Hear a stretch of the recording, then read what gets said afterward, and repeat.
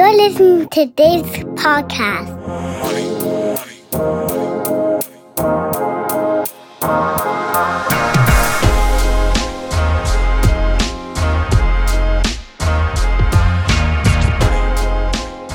My guest on this episode is a gentleman by the name of Eric Cogorno. He's one of the top golf instructors online in the world. He's on YouTube. He's huge on YouTube. I actually initially found him and I reached out to him and I wanted to just have him on this podcast to talk about some golf stuff. And we actually ended up talking a lot about personal development, being a kind of solo entrepreneur, creating a YouTube channel. It was a really interesting discussion that I'm excited that we get to run as a podcast on Exit 5 for another outside of work series. So here's my conversation with Eric. If you like golf, if you like personal development, if you're interested in YouTube, I think you'll get something from this interview. Here it is. All right. So Eric, I shared you this before we started hit record, but I just want to put this on the record. But basically, I've had a podcast for a decade or so. I've been an entrepreneur. I've been a marketing exec. And having a podcast has been this like amazing way for me to secretly like learn. So I was a marketing exec and I had a podcast where I interviewed other marketing execs. And it was like, oh shit, you talk to all these people all the time and you get smarter about marketing. And I want to use my podcast now to like do that, but do it for things that I care about outside of work. And so for me, golf is number one on that list. Fitness, personal development. I want to interview athletes, authors. I don't know where this is going to go, but I just was telling you this story where you're somebody that I've been following for a while on YouTube, watch your content all the time. And I was like, you know what? I'm going to cold email Eric and see what happens. And you said yes. And so here you are. So before we go in, just so people can hear your voice and get to know you, can you give people a little bit of like, what's the 2-minute Eric Cogorno overview for people who don't know you? Yeah, thanks for having me. I appreciate the kind words. Your and my interests align very much in terms of the health and the fitness and personal development. So this will be fun. Oh, cool. I'm a normal guy who, got obsessed with golf. I used to grew up playing sports. My dad introduced me to golf. Had an obsession with trying to beat him when we used to play on the weekends, and that led to this probably 15-year journey of love-hate with golf, as we all have.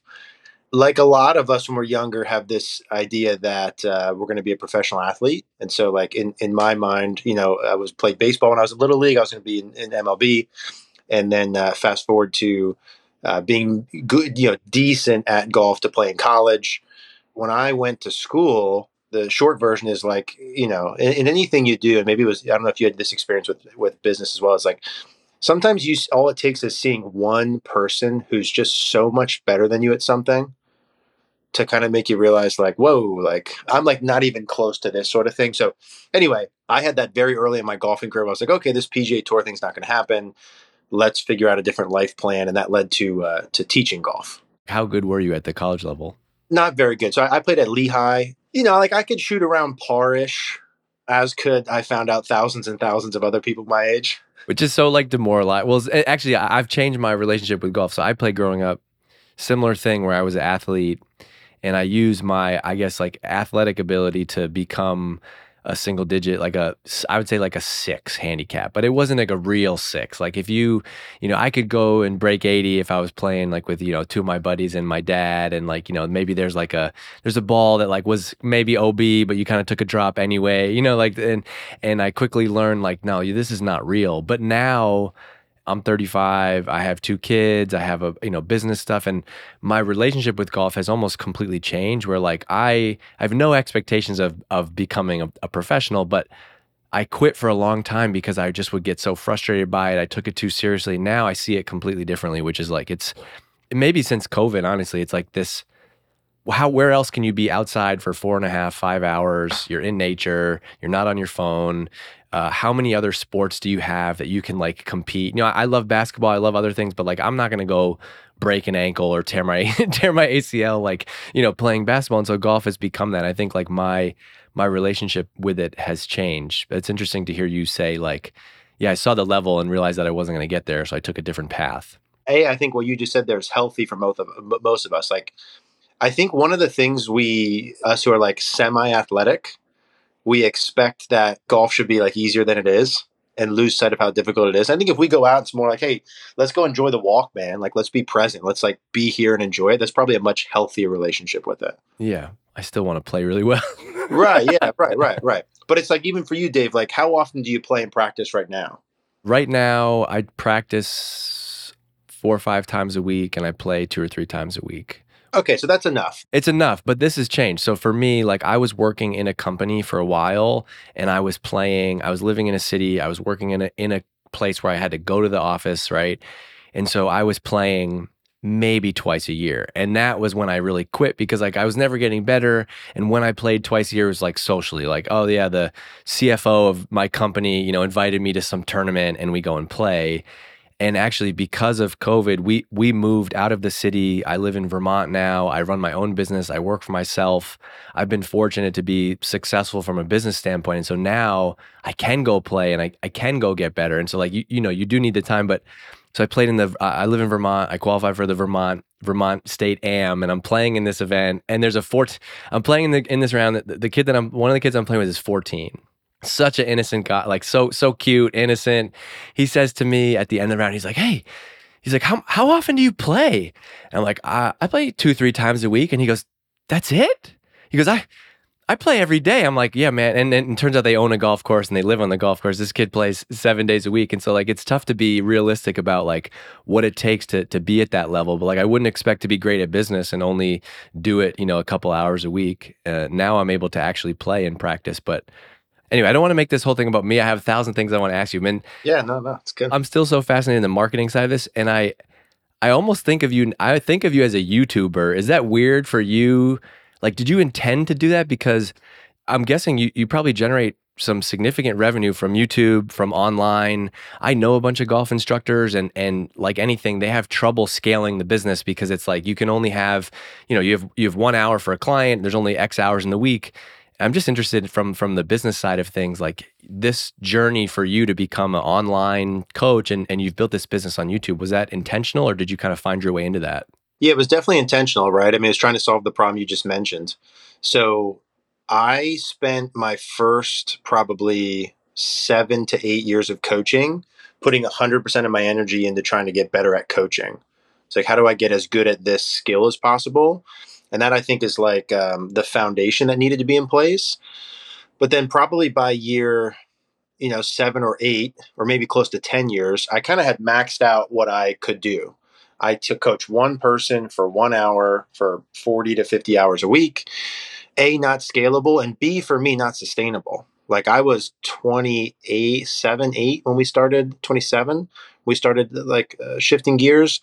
And I wouldn't say I was burnt out, but I was like, dude, I couldn't do this for another 30 years. Like I can't stand on a range all day for 30 years. And like everyone has the same footing. Like you just say yes to a lesson. Like I see it now. Like you could give a lesson to a scratch golfer, or you can give a lesson to some 58-year-old guy who can't hit the ball in the air, and you're just standing there for an hour, and you're like, is this really is this what I want to be spending my time doing? Yeah, exactly. And dude, some guys love it, right? Some guys love the range and the grind, the coaching. I like the impact. For me, it was more of like, I'm very cheap and like live frugally. So like there's a point of money for me that's the marginal utility of it gets very, very small after a period of time. And it's a pretty low number. So like obviously scaling online provides more financial benefits, but it's more like if I spend a full week of all of my energy, the maximum impact I could have is touching 40 people when I do in-person coaching, 40 hours versus online. It's unlimited, right? So like right now we probably do like 5 million views a month, like across platforms. So I'm like, okay, 45 million, that I could have an effect on. So it's like, if I spend all this time and energy trying to get good at this skill, I want to share it. I want to help other people and want to impact other people. And so there's a financial aspect to it, but it was definitely more impact for me. And so in 2017, we started a YouTube channel, myself and my partner, business partner, Mary Langle. And effectively, she came in for a lesson and was like watching me teach. And I had a lot of kids. We had like group practice at that time. So it was like we had music going on, we're busting chops and stuff. So she originally was like, hey, there's something going on here. Let's share this. I'm like, hey, funny enough, I want to like expand what we're doing.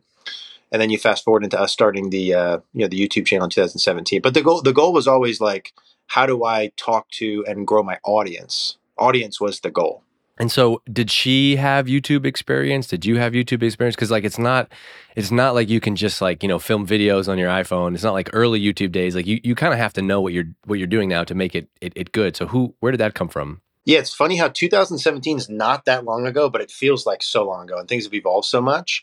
And YouTube especially, yeah, like it's now it's like the creator economy. You know, everyone and their mother is a YouTube personality, right? Like, Yeah, it's funny how fast it has changed. But no, so she came from the PR world, so she didn't have any like experience with with like cameras or editing and all that. She just learned that as she went.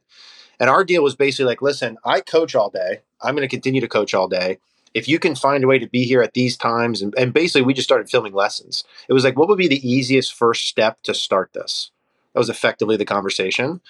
And so it wasn't us creating how-to videos. It was just documenting. yeah, I've seen like a bunch of your older videos that I sometimes will stumble upon. It's more like it's less high production. It's more like you were giving some guy a lesson and you happen to be filming it, which I think is cool. Also, it still kind of works. Like it's like vintage in a way where like you feel like more of a flyer on the wall, but it seems like now your stuff is more, I don't want to say keyword driven, but it does seem like, you know, you kind of pop up for anything that you might be trying to find on YouTube. So the lesson thing we're kind of retesting now a little bit of more of the documenting, but it was from 2017 up until about now, we're kind of at an interesting point in time. It was trying to make evergreen content. So we have like, I don't know, 1,200, 1,300 videos. So it's like, what's every single topic about the golf swing you could possibly imagine? And let's have a video on it. And I knew early on, like at that point in time, I was watching a lot of like Grant Cardone, Gary Vee, like, so I was very much influenced by that at that point in time. So I always had in mind, like, how do we take this audience and then monetize it? You know, one of the things I think we've been very good at in the golf world relative to what I see is our ability to monetize the audience as we go. Relative to our field has been good. So I always knew like, hey, I want to do a membership site. I want to get people on a monthly subscription. So the videos always played along with that too. If I was coaching and I was like, hey, I'm giving this same lesson over and over. I don't have a video for it. Let me make a video and then that'll shorten the time period. So 500 of the videos were, stem from that. That's the world that I come from, is the Gary Vee, Grant Cardone content world. And one of the things that drew me to your content was like, man, this guy gets it. So it's interesting to hear you say that's intentional. Cause I between like a guy that I go to for lessons and a guy that I work out with, who's TPI, former athlete, baseball guy, now kind of loves golf, and he does golf specific workout stuff. Both of them have the same challenge that you have. And I'm like, man, you gotta do content. And it's like, you have the dream business now for one of those guys, I think, because you have YouTube, which is like a top of funnel to drive to your membership site, but also with 5 million views a month, especially if you're a frugal guy, like you can make a living off of that. But I think the membership site and owning your own content is genius and gives you a way to scale. How big is the membership site? So we have 1,300 members right now. The goal originally, you listen to Jim Rohn? Of course, Jim Rohn. Actually, one of the reasons for wanting to start this podcast, I have this quote from Jim Rohn, which is, he says, his quote is, I think it's like, learn to work harder on yourself than you do on your job. If you work hard on your job, you'll make a living, but if you work hard on yourself, you'll make a fortune. So there's a video that's Jim Rohn's most popular personal development video. It's called How to Take Charge of Your Life, Jim Rohn Personal Development. I listened to that video no less than 4 times a week for the past like 7 years. And so the basis for all of like the Gary Vee, the Grant Cardone, the building. So like I bring this into the subscription thing, which is like when I first started to decide I wanted to do these videos, I listened to a Jim Rohn goal setting thing. It was a 2-part video. It was probably like an hour long of setting goals. And so my whole baseline for the site was like, what would my dream life be if I could build that in 3 to 5 years? And how would I do it with complete financial freedom?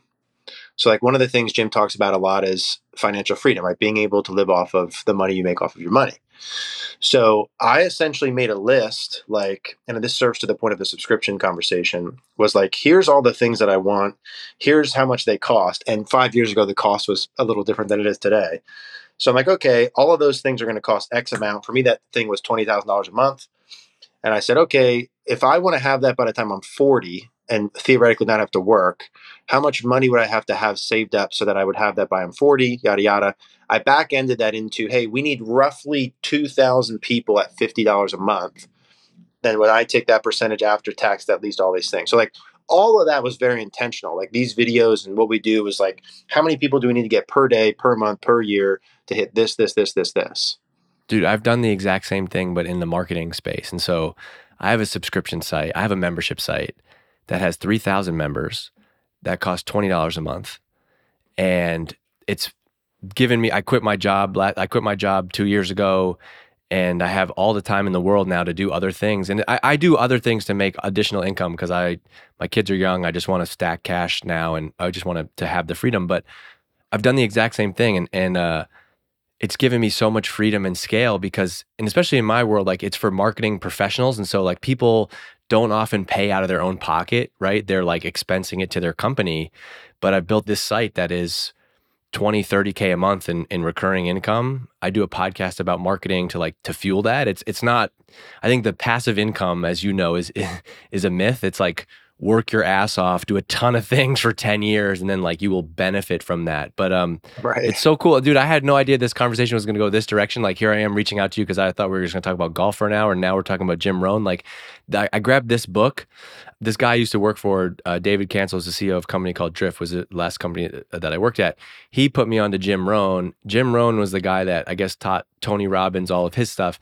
I recommend this book more than any other book. And every time I recommend this book, people laugh because it looks corny. It looks, old school, outdated. And it's like wealth and happiness. People, those topics come off as like, I'm not sure, like I buy into this stuff. And I think that some people kind of read like Gary Vee the wrong way. But I think if you go and study, like if someone's listening to this and you're inspired to go dig into the Jim Rohn stuff, and I think especially today, 2022, like we all have the tools that if you're an expert or if you gain expertise in a field, like for me, that was marketing, for you, that was golf, and you can build a business for yourself without having to hire a big team. You're basically like capitalizing on your expertise, and now it all fuels itself. Like I'm sure you've been able to, not just on the financial side, but like you becoming popular on YouTube and having this membership site has probably led to just so many other things and opened other doors for you that you didn't like set out initially when you kind of set that goal. Yeah, dude, 100% on the same page. What is I want to ask you about a bunch of golf stuff, but I'm just, since you're into personal development, like take me through a day, week in your life. Like, do you have routines, morning routines, habits, systems? I'm just curious to know like what you do. Yeah, so I'm probably on the far end of the spectrum on that. I'm very habit, very routine. So like not everything I think in life do you have like a point where things shift so dramatically, but I sort of had a time period where I started listening to Jim and Tony Robbins, et cetera, and had a shift. And during that time period was when I did that 5-year goal thing, which turned into a 3-year goal thing. And then I was like really spent a lot of time researching what do successful people do, right? Which is a lot of people in our space spend time studying that. And so there was a list of a couple things that I thought, hey, if I did these every day, I would have no choice but to improve. Alex Hormozy, who's been very popular lately, rightfully so, talks about like what habit could you do where it would be unreasonable not to expect to get better at something. I think that's a good way to put it. So literally, I write down on a sheet like this. I have like 6 sheets on my wall in my office, and I write down every day the 6 things that I think are daily habits that help me. Where I'm like, if I did nothing else today but do these things, I think I win the day. So I write down workout, personal development video, mindfulness, read, mobility, and then embrace fear, build discipline. And I write that on a sheet every day, and I literally check mark them. Let's go through. Can we go through each one of those? So first one is workout. What do you do for workout? When do you work out? So I get up at 5:30 every day. I'm a big believer in going to sleep and waking up at the same time. Get up early. So I go to sleep at 9:30, wake up at 5:30. That's 7 days a week. And then I'll go to the gym for like 1 hour. To be honest, I do like a bodybuilding kind of like bro workout. That's like what my gym thing looks like. I do that now. I switched now. I was like, I did CrossFit for a while. I did heavy powerlifting for a while. I'm like, what my body wants is like chest and back, bis and tris, shoulders. I do a ton of walking. I do a ton of like just low cardio, and I feel better. I feel like that stuff was just like killing me, and I feel like this is something that I can do like super sustainably forever. And like you can always do push-ups, pull-ups, and all that stuff. I had the exact same experience. Another Hormozy thing, he's getting some nice plugs here, was like, if you can't do it forever, don't do it for one day. And so I'm like, okay, what are the things I can do that I'm going to feel good? Like, could I do this workout when I'm 70 or 80 or 90? And I'm sort of based on, and I feel better. I feel the same way. So 1 hour, I'll lift 2 days, and then I'll do like a walk mobility the next day, like a sort of active. Yeah. How old are you? 33. Okay, so you're 33. So like you're also like at the point, like I'm 35, where you're like, I used to feel like I needed to go to the gym and lift every single day, and now I feel like if I lift weights, like I'm just trying to lift weights 2-3 times a week. That's where I'm at too. We're at the same spot. We have a lot of parallels. So I come home, shower, eat. I eat the same things every single day, like a dog. I think that works for me, and just stay on track. Did you see, by the way, speaking of your boy Hormozy? You have some thoughts on Hormozy? No disrespect, like I'm into learning. We're very similar in those things. I think he's like the newest. He's like in the Gary V, Russell Brunson type of marketing, sales growth niche that's very popular. But I'm only saying this because he posted a video last week that was like, here's how I get 80 grams. He posted this videos like, here's a protein bomb. The yogurt. This guy, yes, you saw that? That looks like the worst thing I've ever seen. And if you've seen Alex Hormozy, I mean, this guy, he looks like he ate me and Eric. Like if you saw a video of him, he's an animal. But he posted a video, he's literally taking like one of those, a huge tub of Greek yogurt. And he's like, if I'm pressed for time, I'm a busy entrepreneur, here's what I do. And he eats this whole freaking thing of Greek yogurt. And then he's like, I pour a Crystal Light packet in there to give it some sweetener. And I put some like, Rice Krispies on the top, and he mixes it up. And I really couldn't tell if he's like trolling people or this was real, but I couldn't imagine what would happen to me if I ate that. And everybody in the comments was like, I don't know, man. I'll follow you for business advice, but I'm not sure about this 80-gram protein bomb. Yeah, I don't know if I thought the same thing. I'm like, damn, I don't know if I could put that down in like one sitting like that. No, there's no chance. There's no, or I'd be like, it's like anytime I've tried to like bulk up or like eat more, it's just like I end up just like barely making my way through it. And you feel worse. What I do like about Alex, and one of the things that I spend a lot of time on, is like he's very clear and concise with his communication. And I appreciate that in listening to someone. He's one of the few people where if I listen to him speak for 20 minutes, there sometimes wasn't a single wasted word. And that to me, regardless of what you're speaking about, is like a telltale sign of an excellent communicator. John Maxwell is another person who sticks out to me, where I could listen to him for 60 minutes and he didn't waste a sentence. And from my world of coaching and communicating in videos and stuff like that, I think that's it's a remarkable and rare skill that they have. So anyway, not to sidetrack it, but no, I think it's great. Yeah, you're right. He's a good communicator. I have no beefs with him. Okay, so number one was workout. You go lift weights a couple times a week. What was number two? Number two is personal development videos, which yep. You just watch the Jim Rohn video over and over 4 times a week, you said. Dude, to be honest, like I'll move around a little bit, but that video, that's the best personal development video ever created, and it's like not even close. And I think it was in like the 80s. Dude, some of his videos from the 80s are so applicable. It's the same thing now. So I'll watch that over and over. My rule is no less than 30 minutes.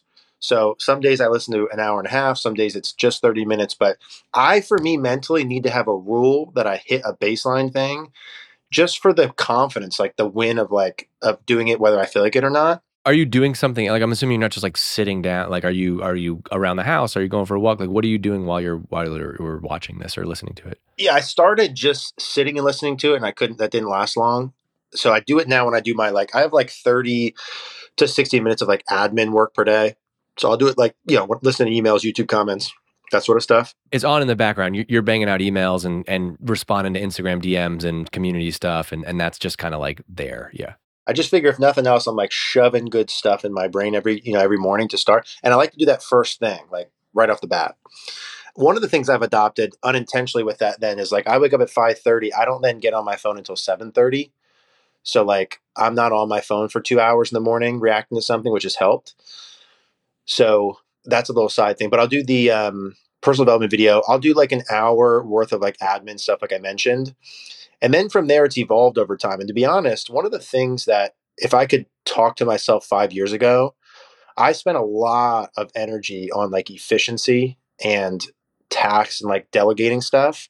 And, as of this past year, I sort of have gotten to the point where things are so efficient, systemized, and delegated where like I've removed all of my work, which has interestingly been like a learning process for me. Where like super busy and not busy enough are equally as bad for me. So that I'm like learning right now, Yeah, I talk to a lot of I'm the same way, and I talk to a lot of entrepreneurial type people, and it's like the same control freak type A, like need to learn everything and do everything that like gets you here is also the thing that like prevents you from scaling. And like you eventually kind of you bump up against this wall where you're not able to spend time on like the deep thinking or the creative stuff or the things that really matter because you're just like, you got a huge YouTube business, you have a huge content business, you have a successful platform, but like you can't be in the day-to-day weeds of that. But like once you can actually trust others and train them and coach them, it's like you always do reap the benefits of that. But I think it's even hard for me still to scale some things because I'm like, it's just easier if I do this myself, you know? I had that same issue, and I'm so far on the other end of it now. I think that I recognized it, where it's like I've taken so many tasks off my plate that I'm in an interesting phase that we're talking at this moment of like I'm coming up on my end of my 3-year goals and need to set new 3-year ones. So like I've check marked a lot of boxes, and sort of at an interesting spot if I need to come up with some new stuff. So that's related to like what my day's like now compared to what it used to be. When I was building my business, big time in the beginning, it was like coach all day, film a video or two, work on the business all day. I mean, it was a 7 a.m. to 7 p.m. 7 days a week, no days off. I used to talk to a lot of golf coaches who'd be like, I work 7 days a week all day. And I'm like, what does that really mean? That means you give a lesson or two in the morning, you take a break, you go hit balls, you play, give a lesson or two. I'm talking like, teaching really on it. So I did 7 days a week, 12 hours a day, actually, for probably the first 5 or 6 years of like 2015 to 20-ish. It doesn't look like that anymore, but that's not what my dream lifestyle was. When I built those goals, my dream lifestyle was not work 7 days a week, 12 hours a day. It was work, I like working really hard from like 7 a.m. to 12 o'clock and like crushing something and then having freedom from there. I like that. Yeah, I think you need that to not have the day so structured and planned is important. You mentioned you don't look at your phone from 5:30 to 7:30, and I think that's a great. Some days I do it, some days I don't. I believe all of it. I'm a big Ryan Holiday fan, and he always talks about that and blah blah blah. How do you? This is a silly question, but people will ask this. How do you get in the content? And like you're at the gym, you listen to music, listen to podcasts, you go and listen. Are you just on your computer versus not on your phone? Or are you just not checking social media, not checking email? Because you probably are listening to something, right? I'm not. Yeah. So that's one of my keys is like when I go to the gym in the morning, I don't take my phone with me. It's in like a little thing by my bed. So when I go to the gym, there's music on, in the gym, but I don't listen to anything. I do that like 45 to 60 minutes for me in the morning is such like it's a think time. Like I'm going through, it gives me freedom for that time to think about stuff. My workouts aren't as good because I don't have like music blaring in my ears, but I think more. And then when I come home, I'm on my laptop. I'll go on my laptop, but I won't pull my phone out just because, you know how it is. I mean, it's the same stuff. It's like if I wake up and open my phone and there's a text about something that's like, I got to put a fire out and I just woke up. Yeah. Yeah. A perfect example of this. I did this morning. I got young kids. My daughter, she gets up at 6. We got to get her ready to go to school. I'm sitting on the couch, just kind of hanging out with her. I'm looking at my phone. Next thing you know, this morning, I'm in my email. I got an email from this person. It made me angry. A work-related thing, and I couldn't like not touch it. And so I wrote back this long, all of a sudden I'm like, deep inside of me, I'm like fired up now. And I'm like, wait a second, what? It's 6:18. Like your body doesn't need this. And when I have that discipline of doing what you say, man, you just feel so much better. Like when you get to like 9 o'clock and I've had my coffee and I'm just like, then I get to email. It's way different. Today is a good reminder. I got to get back on my discipline. So you got the workout. Number 2 is the self-development stuff. What's number 3? Essentially, it's meditation that I call mindfulness. So I started doing oh man, I'm blanking on the name. Lakiani Mind Valley. I don't know. 6-phase meditation is what the YouTube video is called. And it basically runs you through a different meditation thing. So I do that every day. That includes like getting present, being aware of senses, breathing, gratitude, and then visualization. So I used to read about that stuff. That was like hokey pokey to me of like manifestation and visualization, stuff like that. It is unbelievable how now this is keeping in mind what we talked about before. I've been visualizing what I want in the future every single day for the past like 6 years. So I didn't do it once. I don't do it once a week. I do it every single day. I have everything that I visualized. It sort of gets in a weird place where it's like, if I visualize it, I get it. And then it's almost like a weird, like, what am I not visualizing that I could have gotten or could get? You know what I mean? That I'm not like, Yeah, if you push yourself, it's like the Jim Rohn thing is like Jim Rohn's whole thing about like goal setting, right? Is like you want to set big ass goals because if you set big ass goals, they work as magnets and they will pull you there. And so like we used to think about this from a company standpoint, and we used to talk about like, okay, well if we set the company goal of $1 million in revenue, we're probably going to come close to one. But let's say we set the company goal to $10 million in revenue, we might miss 10, but we land at 7. Initially our goal would have been 1. I think you can kind of do that the same way for anything that you're working on. no doubt. And see, like, if I would have heard that before I experienced it myself, it doesn't hit the same, but like you and I, like, if you've done that before, I've set so many goals that I 10X just cause, and I got 60% of the way. And like you said, it's wildly better than where I would have been with the lower goal. Way better. Also, the other thing that I think I'm realizing that I'm talking to you that's important is like I think in such a digital world, and I'm like me talking to you today is like a reminder for me to get back on more on discipline on some of this stuff because especially with a business where your business is so digital, you're on YouTube, you're on social media. I mean, you deal with trolls and comments and all that nonsense all the time because you're at that certain scale. That could easily run your life if you don't have the discipline to like, it's almost like this is your operating system to like put your mind and body in the right state to be able to go and deal with that and be happy and successful. There's no doubt about it. And I think that mindfulness is huge for me with that. Going through that 6-phase meditation music, every single one of these pillars are huge things, right? Like that mindfulness, and then reading I put in there, as the next one. That's just a daily discipline, 20 pages a day, no matter what, figure it out. Physical book or Kindle? Always physical. I could debate on that though, but I like the physical. And then I put in mobility. I used to stretch and do mobility once a week, and I felt so good. And brain, like how I thought and how I felt, that I just decided to make that a daily thing as well. A lot of these things you'll see, which is my sixth thing. When I looked myself in the mirror like 6 years ago and I'm like, what do I not have and what do I lack that these successful people have? It was abundantly clear for me that it was embrace fear, build discipline. Embrace fear, build discipline. When I felt fear, I wouldn't act for my whole life.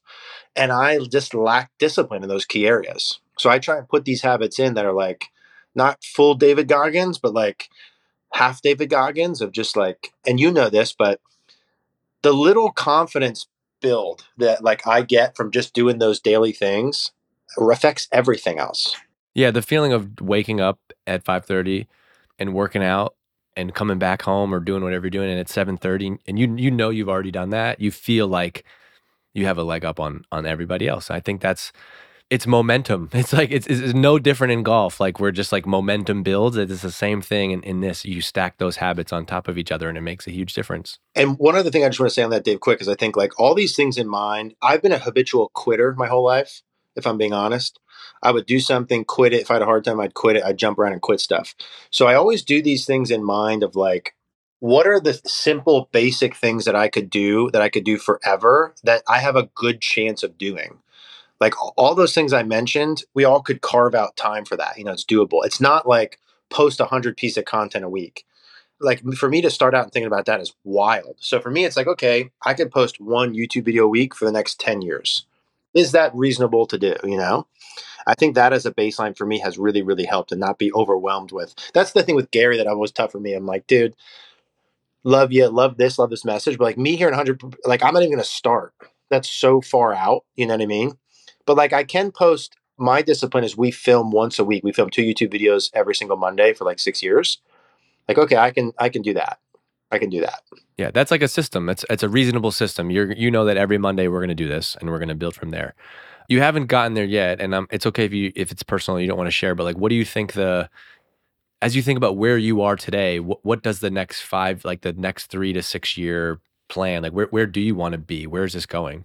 Yeah, I hope in 3 years I'll look back at this particular interview like this of where I didn't have certainty in it and kind of look back and smile with where things were at. To be completely honest and open, a lot of our business stuff I set with like financial targets to hit and this lifestyle stuff to hit that I'm now hitting, that it's the classic, like you win the you try and your whole life to win the Super Bowl, then you win the Super Bowl. And then you're like, what do I do now? So I have some big picture things that I want to do. Like I do want to shift into personal development. I want to continue to build what we're doing, our golf things, but I would be lying if I said like my golf is going to be my number one thing forever. I want to build, and what we're building is trying to build a team of people where what we're doing can live on beyond me, and not just be based around Eric Cogorno, but be based around a team of people and process and system, etc. So that means like over the next 2 years, I need to recruit more talent. We need to put more training systems in place. We need to keep building what we're doing.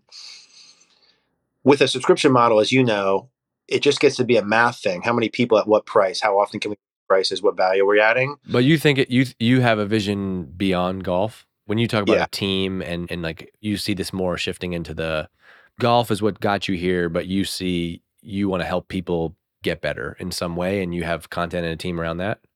Yeah, that's what I'd like to do. That's the idea. And like, dude, back to the coaching thing where I'm like standing on the range helping someone, fix a top shot. I want to have more impact than that. Like the stuff we're talking about right now is like the stuff that turns me on. Like I like this sort of conversation a lot. Yeah.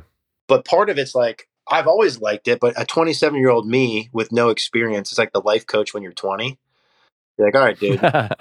So like I'm like, all right, I need to build this, or at least I perceive my belief, whether it's correct or not, is I need to build something worth talking about so that Yeah. people buy into it. Like when you watch me do a golf video, you're bought in. You see my swing's good. It's articulated well, but there's some proof behind the pudding. So yeah, I think personal development, man, I'm not sure exactly what that looks like Yeah. at this point in time. Like, do you think there's a particular like niche that you would focus on, or is it just like, hey, you want to get better, follow Eric and his team? Yeah. So as I think about this, I think there's a couple of things that I'm really into that I'd like to help people with. One is like creating a dream life/lifestyle,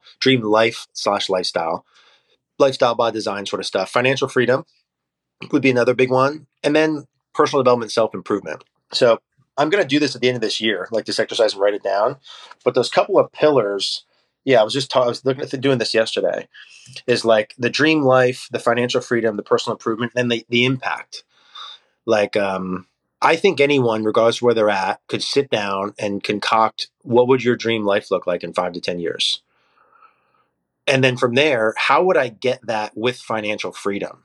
And so to me, that's a worthwhile goal for any person. Totally. I'm in a similar place lately where I've accomplished enough where we have financial freedom.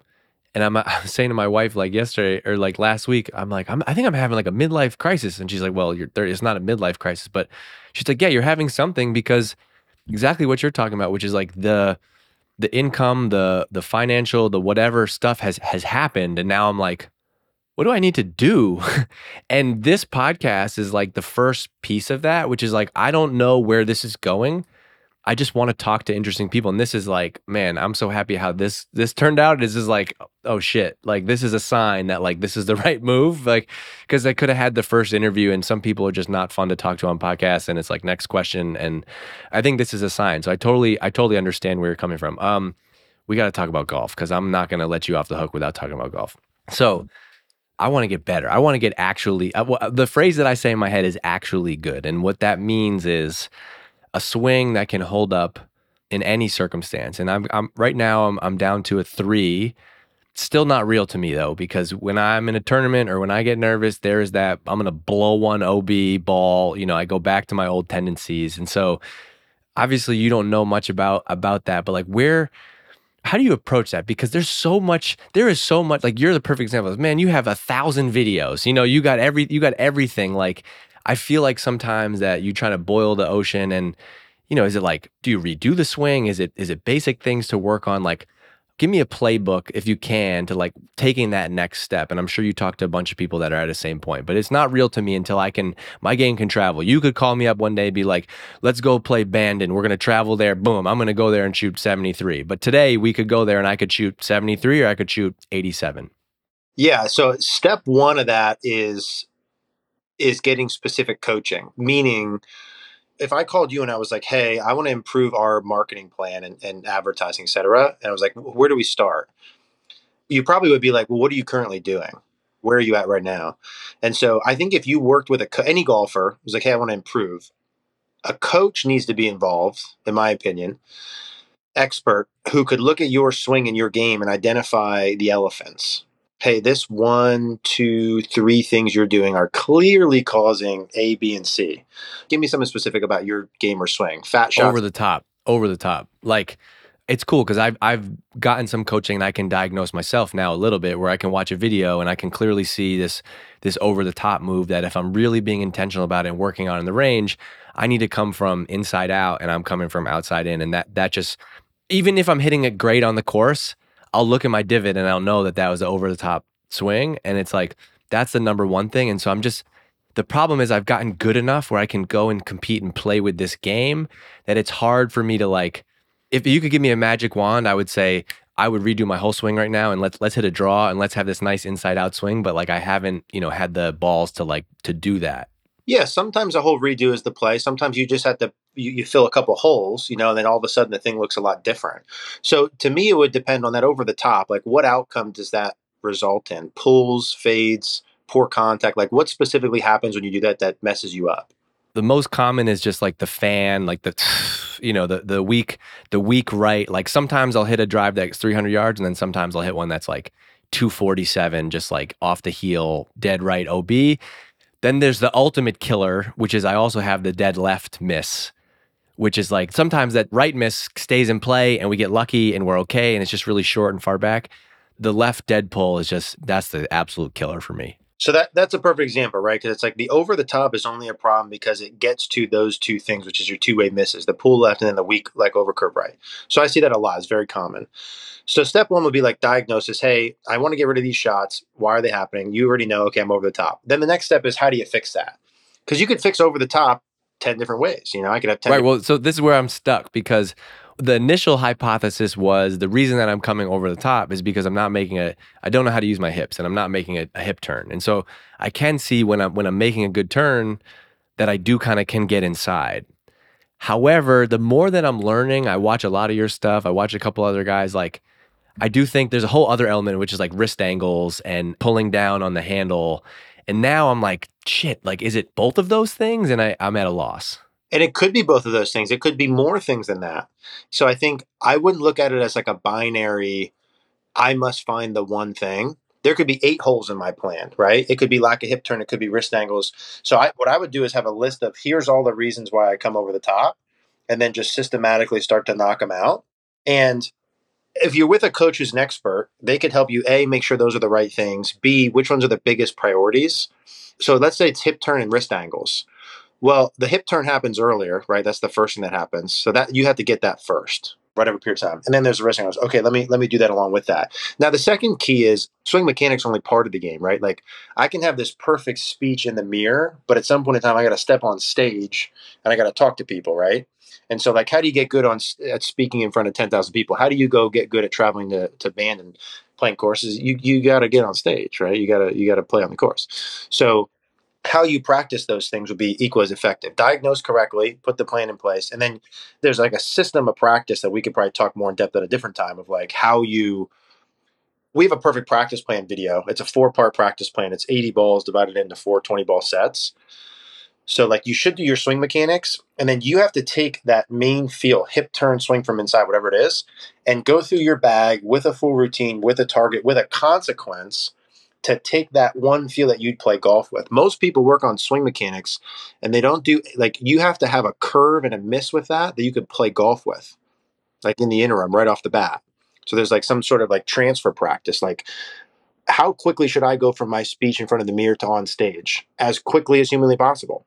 Like, okay, maybe there's 10 people there and then 100. So anyway, there's some like specific stuff. I don't know how much you want to dig into that, but there's some better training philosophies to do that outside of just diagnosing the swing stuff. Yeah, no, I'd like that because I think that's the other thing is like I love golf. I don't want to like not go play and not go score. And so I think like giving yourself like this, well, I like how you break it down, which is almost like the way you approach your personal life, which is like it can't just be like this made up thing. It's like, let's write this down. And so I'm going to take this exercise of like, let's write those 6 things down and let's go smash each of those and go work on them or come up with a system for it. But yeah, because it's so easy to go from the range where everything is perfect and it's not real because you can hit it anywhere and then you can't go take that out onto the course. There's a lot of guys that get, or gals or whoever, right? They get really good with the wrong swing. How do you approach like hitting balls versus playing. Because I was in a period, like I say early in the summer, range all the time, all the time. And then I was like, you know what? I got to just, even though I know this is not right for right now, I got to just go play, because there's a whole element of like, it's just different between like getting the ball in the hole and then doing it with the perfect inside out swing. How do you talk people through the balance of that? Yeah. So guys like you and me and a lot of us like a yes, no, black, white, this, that answer to things, which I'm the same exact way. But the reality is there's often degrees of which, right? So it depends largely on when they're playing good with a bad swing, how bad is it? What specifically is going on? What's their routine, et cetera. But here's some general things I found that work well. In terms of swing mechanics, our recommendation is to practice with one club when you're doing it. 20 to 30 reps per session is a nice amount to do. And it's frequency over duration, meaning in like a 30-day span, your goal should be to get as many sessions in as possible, not necessarily as many reps as possible. Now, those 20 to 30 reps, we do practice swing, hit a ball, check video, right? So it's rehearse, hit, check video. So you don't just hit a ball, you do 2 practice swings with the rehearsal, you hit, and then you get immediate feedback. And that immediate feedback should make the time it takes to fix your swing shorter. So if I hit a ball and I see a video right away that's not correct, I should go right in and do the next one. The problem with golf is feel versus real. You feel 1 mile, it changes 1 inch. That's reality. We just have to accept that and get back in there. So if you felt 1 mile and your swing went from over the top to way over the top to still a little over the top, you're like, holy shit, I feel like I'm swinging from inside. Who cares? Who gives a shit? You didn't do it enough, right? You got to feel, oh my gosh, inside. So the faster you can do that, the faster it's going to go. Now, if you had to feel, oh my gosh, inside on the range and you go through the course, what do you need to still feel? Oh my gosh, inside. Yeah, because you know that it's right. I think that's what, to your point about like having the video, is like, no, I just watched it. That is right. It feels like crazy, but I'm watching it on video and it's beautiful. Like you gotta bottle that up and go do it. Take the opinions out of play. It is what it is, right? You, me, Tiger Woods. So rehearse, hit, check video, 20 to 30 reps. Frequency over duration is huge. Like a lot of us, and this is logistics of life, like if you're going to spend 60 minutes practicing, most people will practice once per week for 60 minutes, and that's wildly ineffective. You'd be much better off doing 10 minutes a day, 6 days in a row. It's the same exact thing as working out, right? Which is like, I used to go nuts and go to CrossFit and would go 2-3 times a week, and it would be this insane hour-and-a-half workout. I'm in better shape now by doing like almost micro workouts, which is like 30 to 45 minutes, something that I can do every day. I love that approach, which is like, it's not like, oh, today's the day I'm going to the range for an hour. I'm going to go bang balls and work on this thing. It's like, nope, every day I'm going to get my 7-iron. I'm going to do this drill for 20, 30 balls. That's kind of what you're prescribing. John Maxwell talks a lot about how we all want to have this got it made, and you never got it made, in his words. We're never going to go to the range for an hour and figure it out, ever. ever. Yeah, cue me before like every round ever. It's never going to happen. It's like a garden. One of the guys I know, Brian Manziel, says a golf swing's like, it's a garden. It's a tending of a garden. The weeds always pop up. It requires constant maintenance. You're never going to find it in 1 hour. So it's fine. It's like the gym thing. You and I will be working out for the next 50 years. And we know that. We're not going to go work out on Thursday and find a routine that's like, that's it. We're good. We're golden. We're set for life. Yeah, there's no end game. There is no such thing, like Adam Scott's got the best golf swing in the world that I've seen. He hit like, I don't know if you saw him playing the President's Cup. He was terrible. Hit terrible shots yesterday. Got the best swing possible. I didn't see that, but I saw the memes about his outfit, which is hilarious. That was also super funny. Super nice guy. I don't mean that, whatever, but no, I'm sure. It's a maintenance thing. It's a constant maintenance and growing thing. Now, there are best practices to your question. It's the mechanics, it's the diagnosis, it's that style. We do what's called, I call it's a perfect practice routine, like a YouTube, you need a title. So it's like 20 ball wedge warm up, distance control. When you go to the range, you got to warm up anyway. 98 out of 100 people I work with never practice distance control, ever.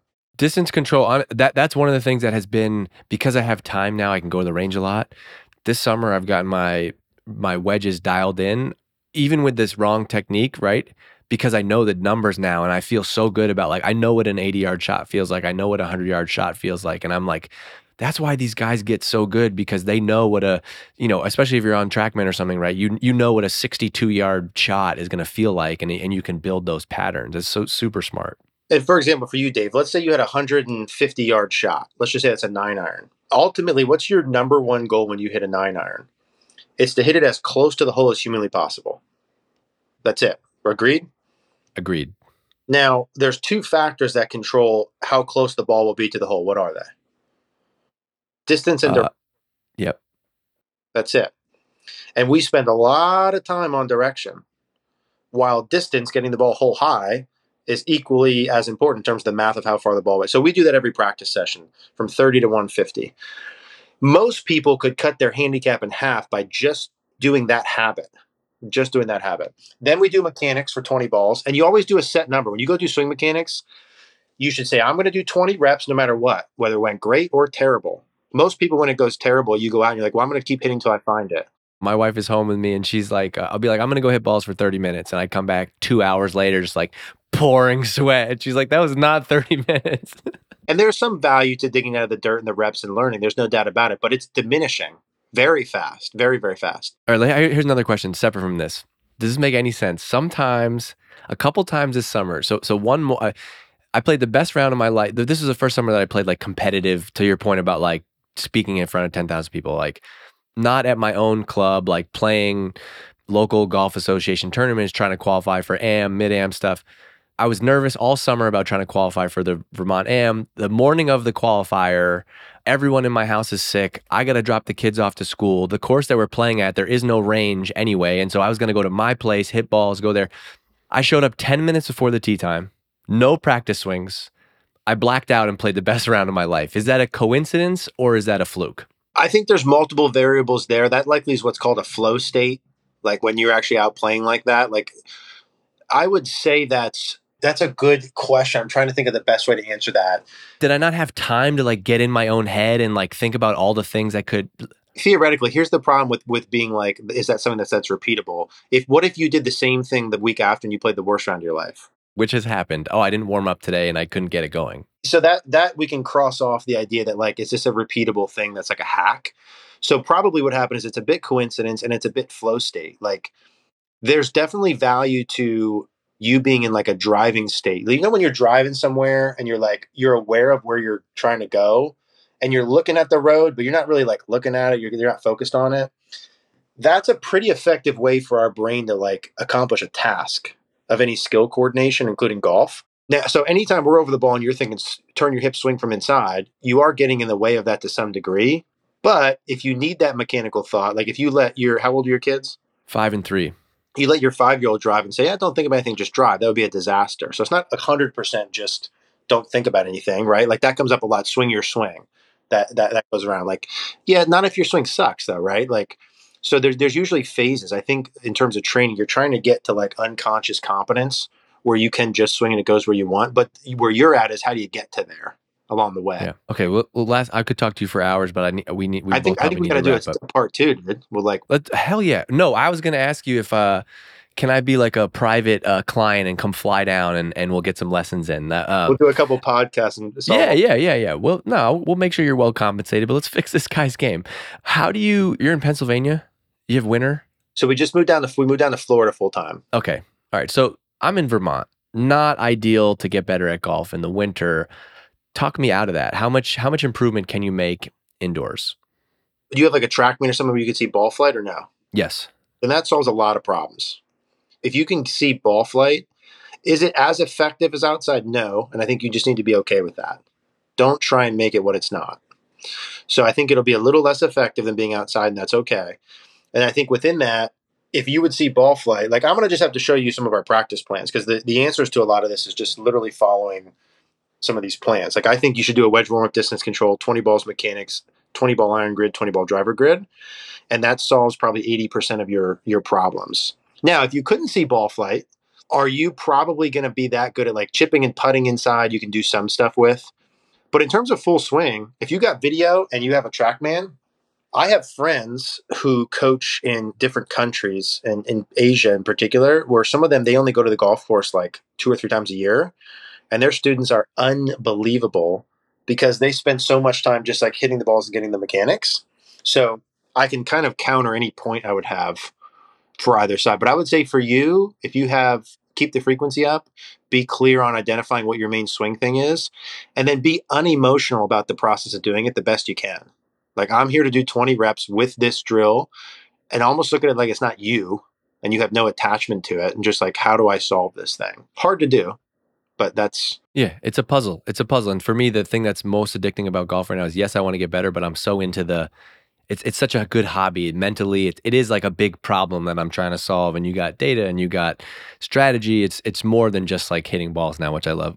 Eric Cogorno, this was awesome. Like blew me away with how much fun I had talking to you. I'm so happy that we did this. Just plug your stuff because I want to make sure people find you because I know more than one person will want to reach out after this. So where are you all everywhere online?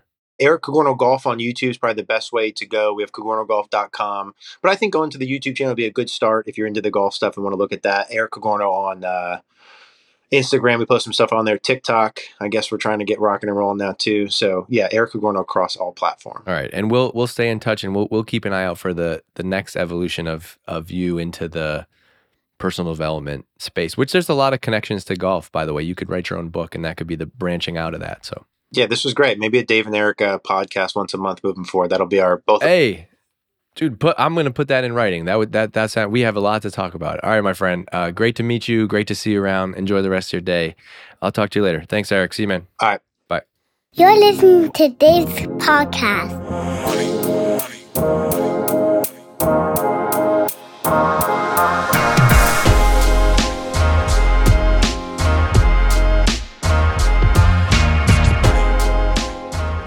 Where are you, by the way? Are you in Florida? Yeah, so I'm on the East Coast by Miami. So we got luckily missed those big storms, man.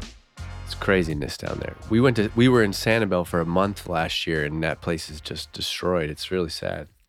Brutal. Yeah, I think I'm gonna figure out how to head over there and see if I can do something for some of these people. Like what? Like what can you do? I think just like disaster relief stuff. You know, there's so many people that are displaced over there. It's tough. It's crazy. I don't even how can you get over there? Like, are they like sending like boats or something? Like, so like literally at the bottom of Florida, I'm like straight across from like where Fort Myers is. So I could get on Route 4 and probably get like the majority of the way there.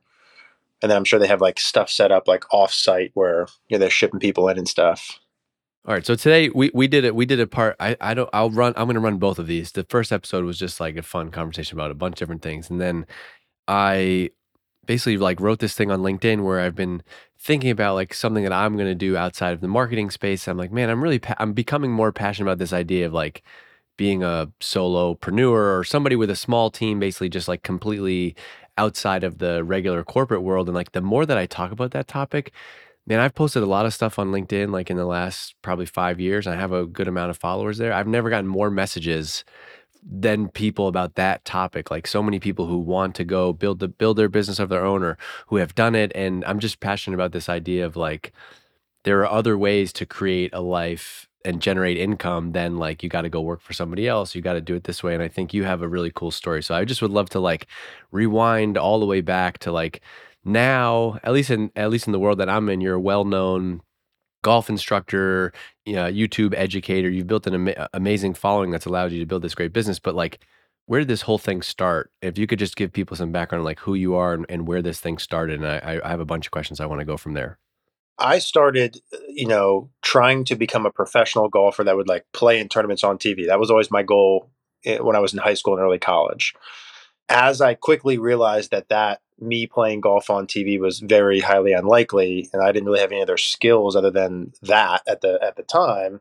It's like, okay, what am I going to do with my life? Like, how am I going to pay rent and so on and so forth? So I started. I've been working at a golf course since I've been like 15. I'm now 33. So I've been working in golf at some capacity. So I started picking balls in the range, $5.15 an hour. I'll never forget looking at that first paycheck where I was like, man, I worked a lot of hours this week, man. And I got like, I don't even know what it was, under $200 or something. It's like, something's not right here. There was a moment for me that flipped it when I was in college. A guy that I took lessons from, I ended up taking lessons from, was teaching a lesson on the end of the range. Now, to paint a picture, it's like July. I'm driving one of those golf carts on the range. Our range is bumpy as shit. So I'm popping up and down. It's hot. I'm not in a great mood like that. And I'm getting $7.25 an hour. And I pull the cart in and I'm taking these balls out of the thing, putting them in the machine. I weigh like 120 pounds. So these things are heavy for me to like get into this thing. And I walked by the guy and he like casually made a comment that he just made $50 for a 30-minute lesson. And so I'm just doing some quick math in my head, like, okay, $50. So he made $100 that hour. I made seven. How old were you? I was 18. I made seven. He made 100. He's standing on the range under shade. I'm driving this cart around the thing, right? So that's the part. Like a lot of people, when I talk about this, you sort of want the answer to come from passion. Like I wanted to help people, and I this that next thing. For me, it was pure finances. It was like Yeah. I can teach golf and make way more money than pick balls. Well, I appreciate. I mean, I think that's the reality. I think you can now now that you've been successful and you've had some success, you can like work your way. I do the same thing. Like you can work your way into the story and like, yeah, I am helping people, but yeah, I think everybody's kind of primal. Most people, especially at that age, like the primal need is like, how can I generate enough income to like provide for myself? And at the level I'm doing that is not sufficient. Oh shit, I saw somebody else who is. Let's go learn from them. Yeah, exactly. It was not at all motivated by helping other people. That was the farthest thing from my mindset at that time. So like, so this $100, I'm like, okay, how do I go from me picking balls to teaching golf? And that's where okay, I got to go through this PGA system, education system. So that was a process of me like, okay, I'm going to teach golf now to make money. Did you get like a business degree and like and then did you go do the PGA like whatever it's called PGM program? So I never ended up graduating. So I went to school and I was there for like I probably ended up doing like half the amount of credits I need to do. I was there, I left, I was there, I went back. That's a longer story in and of itself. But I went and did the PGA program. So you have to like go do all this, the PGA, get your pro card type of thing. So I started teaching golf as I was doing that education, working at the golf course, doing the book thing. And I was so like, let's get in this, let's get this done. Like that's a program that most people probably take 3 to 5 years to do. I did it in like a year. I was just like, I'm gonna crush this. Is that the one where you have to go like I know a couple like local friends in my life. Is that where you have to go do like the playing ability test and you got to I feel like that's like a lot of pressure on most people. Obviously if you're good at a certain level, but what do you have to shoot like 75 twice or something like that? Yeah, basically, it's like white tees, middle pins, but it's like the pressure of it. The pressure of it. So I failed my first one I did, which is kind of funny looking back upon it. I passed my second one. You got to do a bunch of book work. You have to go down to Florida and pass some written tests. But I was like, also keep in mind, I'm doing this book work that's like, I'm at Lehigh doing like economics and physics and stuff to this like golf book work stuff. It was like, it was not mentally challenging. We'll put it that way. Right. I feel like a lot of people who can pair the business side, just like I grew up working at a golf course since like 8th grade. And so like I just kind of, you see around that and it's like the people who are in that business that also have the business acumen or entrepreneurial drive are typically like the ones who can go and create something awesome where if you just kind of, I know many golf pros who are just kind of, they're pretty miserable to be honest. Yeah, most people are. That's another thing I'm passionate about. I think. At what point do you turn this into this like I want to get into like you turning this teaching and being a golf instructor and like the thing that I'm passionate about is like people who have expertise in a niche and then can like understand how to tap into that online and build this audience and now you've built this business. So what happened for me, David? I think this is the process that is logical for most people. Is like step one of getting to that level is becoming an expert in your category, right? So if I want to go do this online stuff and create my own life and financial freedom and stuff like that, I can't just, hey, I'm going to start golfing, coaching golf tomorrow, and I'm also going to create that tomorrow. So if you had to like time box, like was it a decade or was it like 20 to 30? Like how would you articulate it? I would say that I spent the first conservatively 5 years of my career spending 100% of my focus getting really good at coaching golf. So the thing that I'm doing.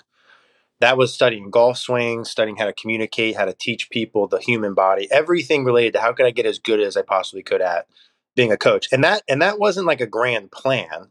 That was I started teaching golf. I sucked, as you suck when you do anything. I was like, man, I don't want to suck at this. Let me start studying. And then I got obsessed with it. And I think you need to get a little bit obsessed with it to get to the level where you are, a leader in the field. So I think the first phase needs to be skill acquisition, get really good at this thing. And then the second phase is like, all right, how do I maximize this or optimize this?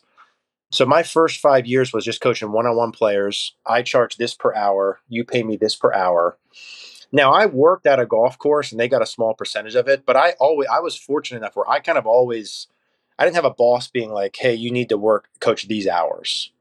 So I kind of right from that age, 22, could do that. Now I worked at a golf course from 15 to 22 for 7 years, where I did have a boss like, "You got to do this, this, this." So I think the skill acquisition was 5 years, and then I got to a point, Dave, where 5 years in, I felt like, certainly not that I knew everything, but like I'm good enough at this now where I could help anyone who walks in front of me. Like no one's going to come in for a lesson where I'm like, man, I don't know what to do here. When you got to that point, was there like a moment, or maybe not one, but there was like a feeling like, so for me, similar thing where like I was in marketing. I did not set out to do this. Like I graduated, I got a job in marketing. Oh, I'm kind of good at this. I get promoted, I get a raise, you success around a company. For me, it was like all of a sudden I started kind of sharing my marketing lessons on LinkedIn. It was that was the channel. And over time I started to get like more inbound stuff. Like randomly someone's like, "Hey, will you speak at our event? Hey, will you talk to our team?" And so like I'm just wondering, if was there something for you that was like kind of gave you that inkling like, "Huh, I might be good at this. There might be something like bigger that I can go and do here." I think it was twofold. One, I at that point used to go shadow a lot of coaches and I'd go to a lot of education events. And I was at the point where I would go to an education event and I didn't really learn anything, and or I felt like I could be the one presenting. So that was part of it. And then I also got lucky timing wise, where like right at that same time is right when I first came across Tony Robbins, Jim Rohn, Gary V, Grant. So like I had this input of like these people telling me to create content right as I reached that point of like I feel like I'm getting pretty good at this. So to be honest, I sort of feel like it was kind of a lucky timing with all that stuff. I'm actually glad, and I think this is maybe an important point too. Like, if I would have heard Gary Vee and Grant when I was in year one of coaching, I wouldn't have been ready to take actionable steps to like do the things I'm doing now. Like, I needed that time to become really good at what I do first before all of this other stuff. So I think if I would have had that and I'd have been in year one and like, let me create all this content and do all this stuff, like, I'm not even that good at doing what I do yet. You know what I mean? Totally agree. I think that's the thing that like I want people to take away is like, as I talk more about like, building this type of business and having this type of freedom, it's like it's not some it's not some get rich quick scheme. Like look at these people using online, marketing to grow. It's like, no, if you go and unpack each one of these people, right? Whether that's you or, last week you talked about like Alex Hormozy. There's chunks of experience that you had to build up and build up credits, and then like, yeah, then it hits you and you're like, wow, you know what? I've been doing this for 5 years. I am passionate about this. I have some ideas.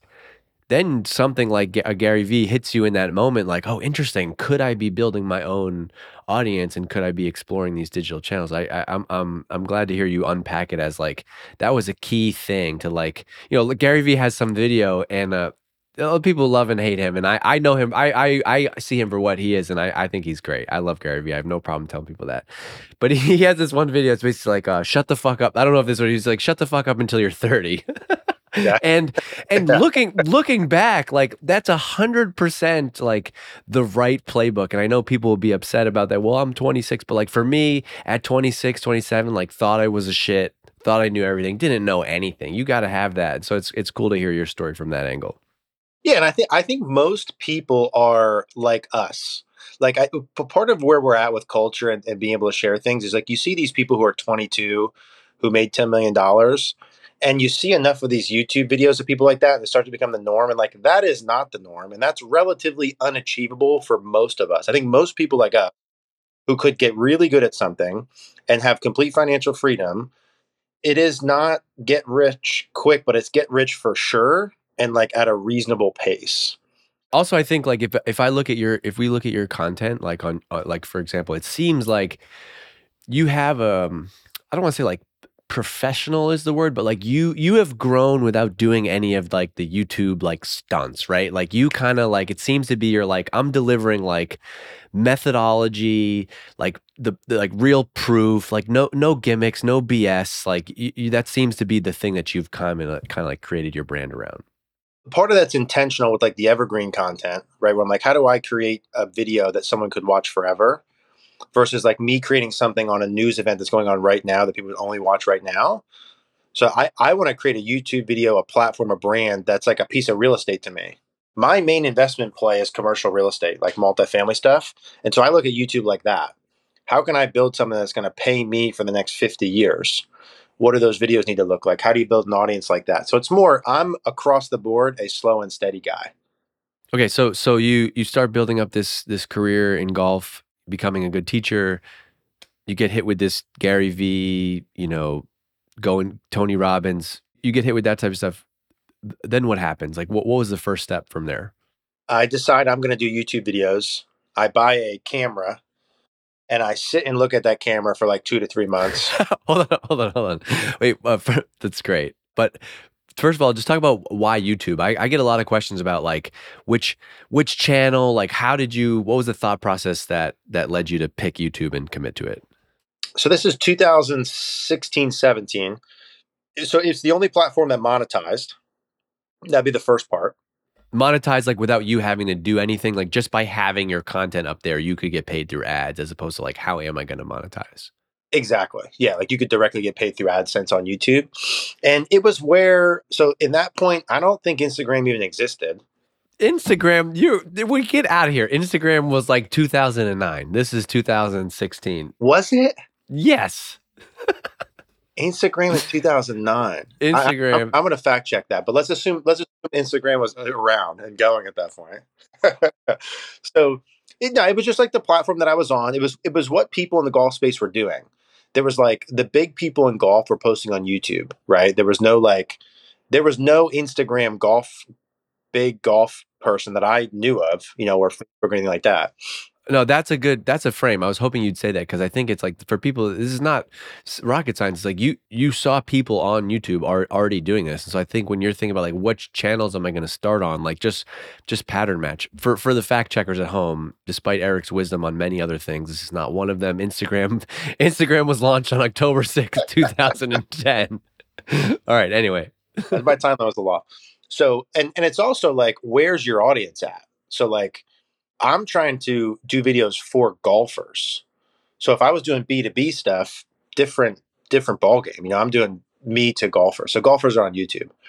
So yeah, I'm like, I'm going to do a YouTube channel. I had made up my mind on that. I bought a camera. I forget what kind of camera, but I looked at it and thought about doing videos for 2 to 3 months. And I literally couldn't figure out how to get the camera on and like on me. And like I told you back then, like I was a serial quitter of things my whole life. So like very easy for me to have some form of struggle and then just like, I'm giving up on this. And there's a ton of friction. Like there's a ton of friction in what you did because like I think it's one thing to like have an iPhone and like rant about a topic, but for what you were trying to do in particular, like it's not easy. Maybe now because you've learned, but like you got to figure out how to use the camera. You're doing golf, like you're making golf videos. It's like the frame has to be right because all of your swing is going to look different from different angles. You got to have the mic getting the audio. So like it's very underrated, like how much it takes, I think, to get to that point. Yeah. And especially then, like to your point, especially then. So yeah. And I didn't even like, I'm not even thinking about like, how was I going to edit the video or like, I didn't even cross that bridge. So who knows what would have happened. And again, here, a lucky thing, like, there's some luck involved with this, and then taking advantage of the luck, I meet Mary Langle, who is my now business partner for our YouTube channel.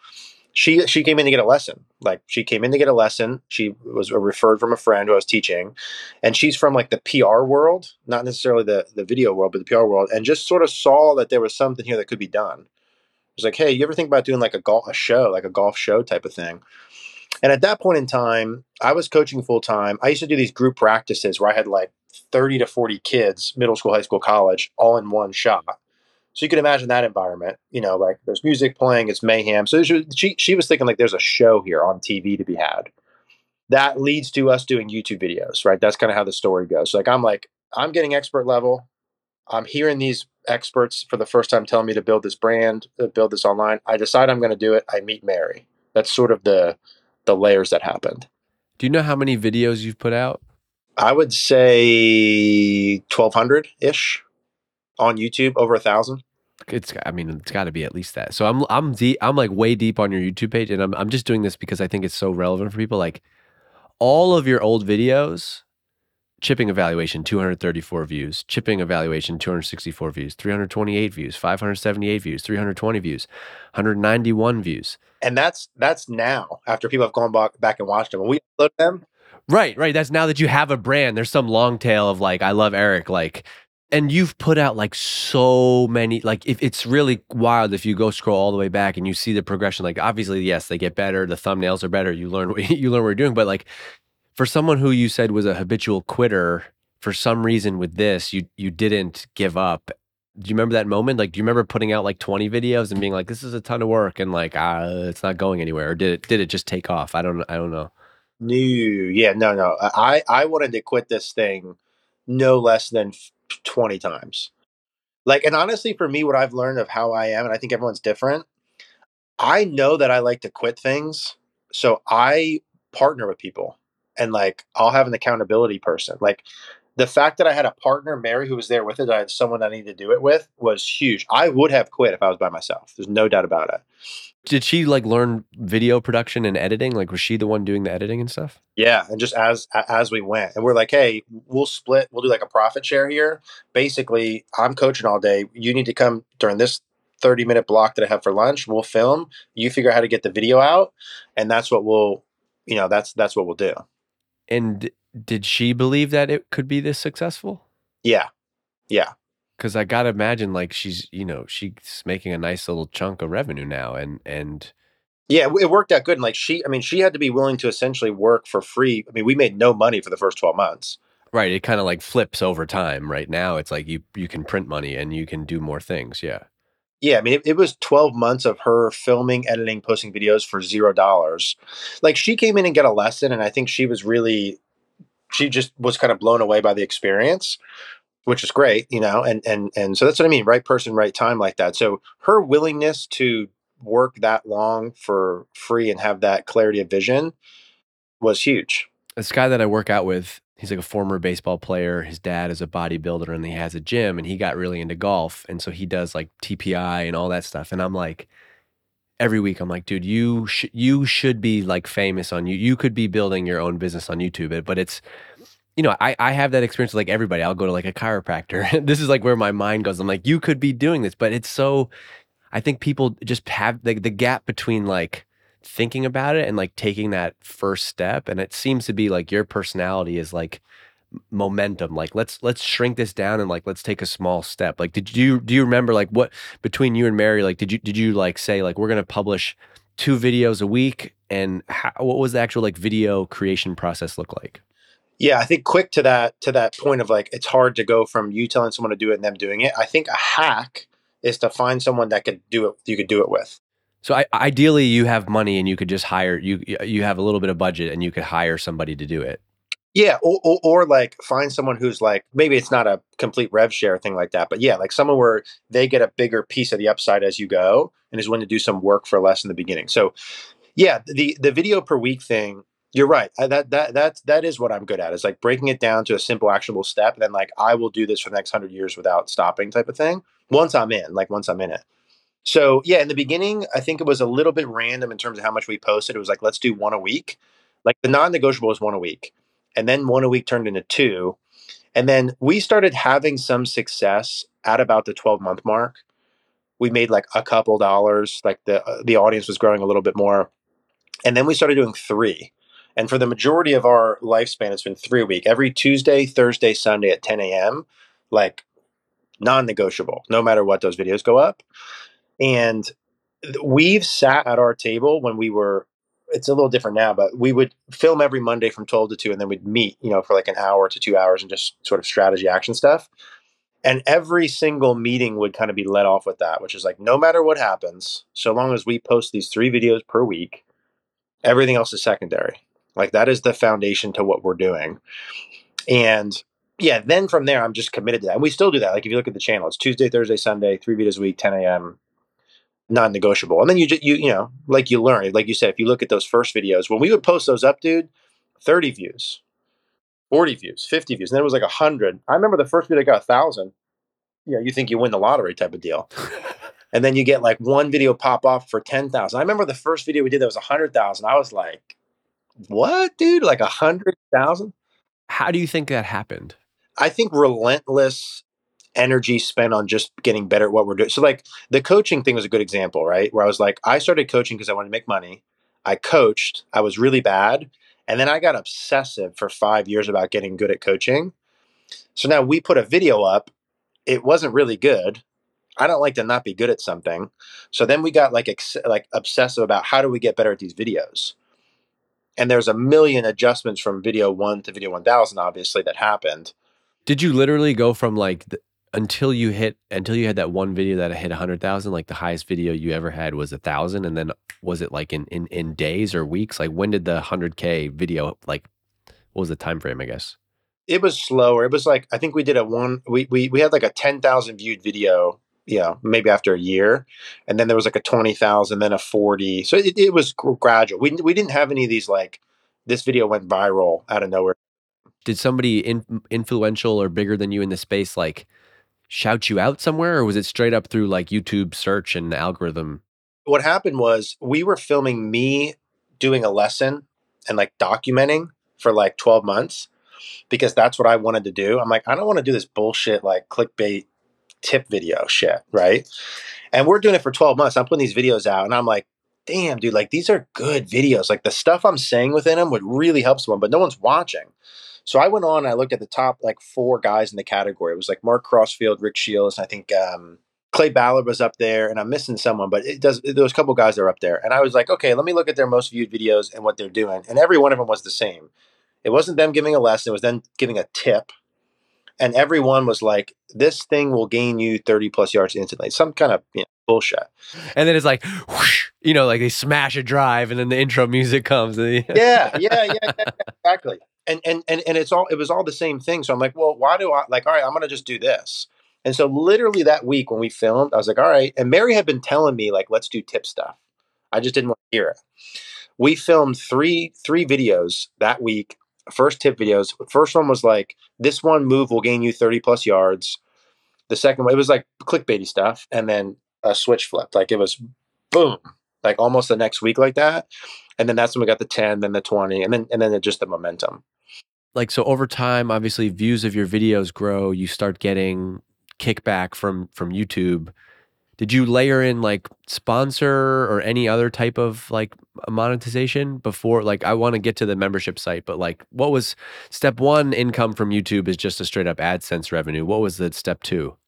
Yeah, so our AdSense, I would say, was like $0 for 12 months, a few $100s a month from year 1 to year 2. And then at that point, it's probably 1,000, 2,000, 3,000 a month in like year 3. And then it's like 5,000 a month in year 4. And now, we'll do 10 grand a month in AdSense, kind of typically is kind of where we're at now. The second revenue source from YouTube was affiliates. So we would do like affiliates for training aids, basically. And we would have a few of those, which over time has grown a lot. Like our affiliate revenue that we do from that has grown a lot, like us promoting a training aid. How does that happen? The brands come to you? Yep. Those were all they would email us. Since then, now we have a team who like does some outreach to other brands as well. So that's shifted a little bit. In the beginning, they would reach out to us. Once we did a couple of those affiliate deals, then 2 years ago, we started doing paid ads in the video. So a company could just pay us a set fee to be featured in a video, like an ad mid-roll. I don't love doing that, to be frank. Like it is what it is. So we start doing those. But then I saw like, man, if we sell a training aid, take no upfront money and do pure commission based and really put like a good promo together, like that sort of revenue can be really high. And is the promo like separate from the video, or it's in the video? Like you'll be teaching something, and like the tool that you're using to help teach that technique is some training aid. We'll do both. But both. I've found that like selling something within a video is something that I think we've gotten pretty good at, like putting an actual promotion together. And so I think if I do a separate ad within the video and kind of line up what the offer is and make it like irresistible, that helps. So we'll do some of those. So yeah, so AdSense, and then that'd be the first one that built slowly over time. And then affiliates was number 2, and then sponsors would be the third thing. And then obviously the membership site was like the main thing. And your ad, like you can control that. So like it doesn't matter what's in it doesn't matter to YouTube, you can pick a sponsor. You just can do that all yourself. There's no impact to the algorithm or like how they view your video if you put sponsored content in there.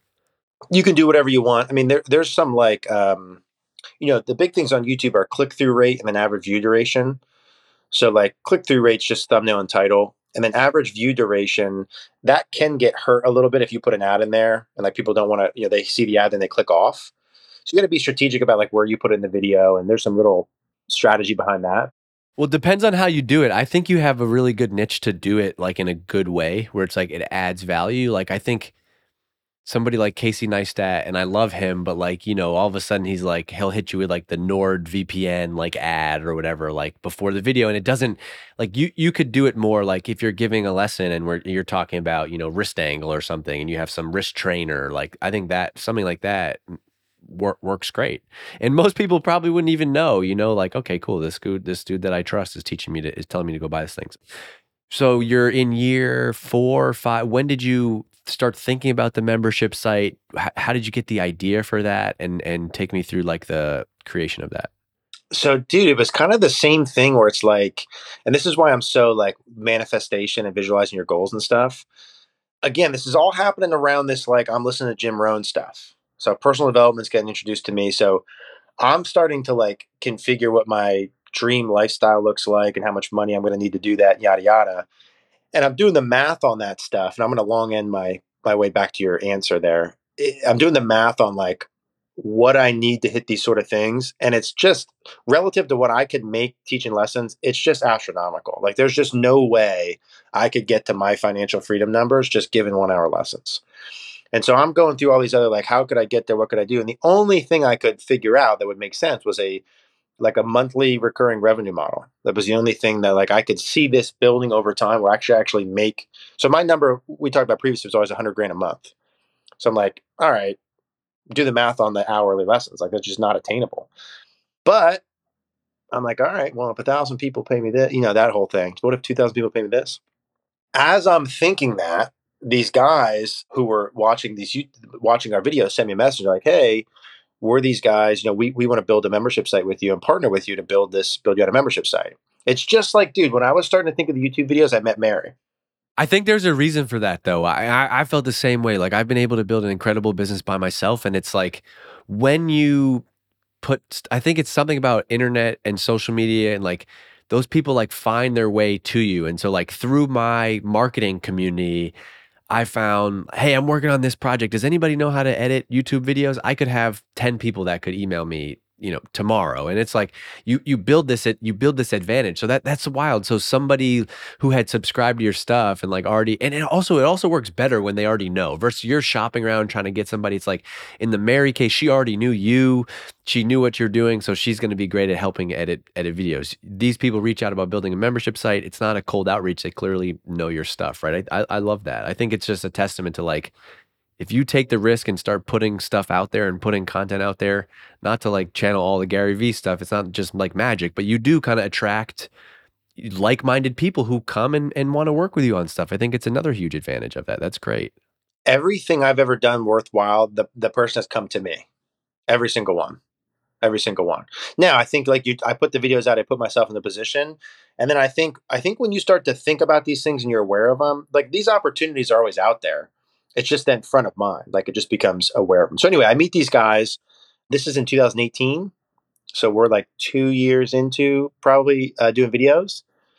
Long story short, they fly up. We go over things for a couple months. We build a site out. We filmed like 300 videos. I remember like, gosh, it was like 100 degrees 3 days in a row. Not a great experience, but we filmed like 300 videos in like 3 days, got this site built up and launched it, I think October 2018. So just take me back to before recording those videos. Like, what was the plan? Like, we're gonna get a website and basically just jam it full of. Like, are you drawing out frameworks and how did you figure out what content was going to be in there? At that point in time, there was like 2 people in the golf space who had a membership site. So we just, the same sort of thing. Like I've found success when I A, partner with someone and B, model someone else's success. So, okay, now I have a website partner. Okay, good. We're going to follow through with this. And then who else has done what I'm about to do? and what can we learn from that, And so we looked at how they had their membership site, and it's effectively like there's 3 pillars to it, right? One was content. It's like a content library, some step-by-step learning. 2 was community, which was like the big selling point for them. That was more rare in our golf space. And then 3 was coaching, personalized coaching. Content, community, personalized coaching. We're like, okay, if we can hit these 3 things good, the coaching and the content gets them in the door, then the community is like the stickiness, right? Like that's for a lot of people what keeps them month after month, year after year. So that was our plan. Film the content library, boom, have that in, build the community as the members come in, and then we'll provide them ongoing coaching once they're in there. And it sucked filming that for 3 days, right? I was not a happy human being for a couple of days. Are you happy now? You know what? I'm happy that we did it. I think there's a million things I would have done different. But like anything else, it takes going through that. Like it takes going through and filming all that stuff. Can you share some of those things? Because I think I talked to a lot of people are interested in that. Like I'm a PT, I'm a yoga instructor, I'm a B2B marketing expert or whatever. I got 50 ideas. I could build a membership site. Like what are some of the things that you wish you used if I was like, Eric, I'm going to go build a membership site now, what would you say? The first thing is less is more. I think most of us out of insecurity want to do too much content. Like, okay, if I have 3,000 videos, obviously I can charge $20 and not feel bad about it. So you don't need 3,000 videos. Like I'm going to cut our content library by 50% within the next year. Number 2 is like people always buy on value from my experience in the golf space. Meaning like if the thing I'm giving them is in my mind worth $200 a month and I'm selling it for $50 a month, but it is genuinely worth 200, not like I build a bullshit value list and then chop the prices, actually worth 200. Then it's very easy to sell it. Like it's harder in the beginning when you build a site and you're not that confident in it. You then are not going to sell it. And if you don't sell it, no one's going to sell it. I, through our past 5 years, have aggressively pushed this site because like, especially in the beginning, it was $39, dude. $39, you got me giving you a lesson. You got all of our videos and the community. It's stupid. So like, I know that value is so incredible that like, for me, I'm like ethically like, Dave, you need to do this, dude. This is wild for you not to do. Very easy to pitch that. And then the people feel it. Most people I talk with build a site. They're not that confident in it. And then they don't sell it, right? When they go. So I think less is more in terms of content. Build it out where the value is so incredible that then you're willing to talk about it like without feeling any kind of angst. Like if you have to sell your product and you feel kind of goofy about it, to me the value prop's not weighted enough, right? Like that to me is just the easiest way to say it. If I had this coffee cup that's worth $1,000 and I was going to sell them for $1 each, it's like this is easy to sell. Like this is a no-brainer. I love that. It speaks to why this is powerful in a niche where you really know what you're talking about and you believe in it and you feel like you're an expert in it. It's like you're not some snake oil salesman, you're not, it's not some get rich quick scheme. You're like, this is me. Like I really made these things and I know this and I trust this. And I feel the same way. So like I have this paid marketing community, it's $20 a month. There's lots of free communities and it's at the point now where I refund anybody that wants it. My refund policy is like, look, I know that this is so valuable. If you go in there, I have no problem. I'll give you the $20 right back because I know that for every 2 people that are like, this is not for me, I'm going to have 20 that are like, holy shit, this is awesome. And I think that's really helped is like people have this skepticism of like, who's this guy? Why am I going to pay for his stuff? I'm like, look, I'm gonna tell you something. You could go and pay $20 one time for 1 month, copy all of my shit, send it to somebody else, cancel, and I'll still give you a refund and I don't care because I know that there's 3,000, however many other people in there. I think it's just refreshing to hear somebody talk about it that like it's not smoke and mirrors like when you really believe that and you know the value of it. I love that. Yeah, and I think but just one little quick point on that made me realize that when you said that too is like I'm the same way with that. If you have a hard time getting someone to sign up for your membership site, the value proposition isn't correct, or like you don't have a big enough audience that you're saying it to. Like I see a lot of people here, Dave, who have products and sites and they don't pitch it. The order that you got here is important also. Like you had name recognition, you had an existing audience, and then you added this thing on. And it's like, I like the way that you scaled. It's like, first just content, then AdSense, like then it's like, holy shit, there's something here, then sponsors, then affiliates, then wow, we have this big audience, then membership site. I think like if you go in there, the math doesn't work. If you don't have an audience, it's very tough to be like, first thing cold I'm doing is launching a membership site. And it's like 40, $40 a month or whatever it is to join. Who the hell is Eric Cogorno? I don't know who this guy is, but if I've I've played golf with my buddy yesterday. I'm like, you ever see that guy Eric Cogorno on YouTube? He's like, dude, I've been a member of his site for 3 years. I'm like, yeah, we're doing a podcast. He's awesome. And I'm like, how did you become a member? He's like, because he goes, I've literally watched every one of his YouTube videos. It's like, that's who you want. You want that person to become a member, not the like cold person off the street. And so I think what's smart is you have a funnel. It's not just like go straight to the membership site. It's a progression. I'm glad you said that. And I think to simplify and backtrack this, it's like that I consciously follow that model of like you build expertise, you build audience, and then you sell and scale, and never not in that order.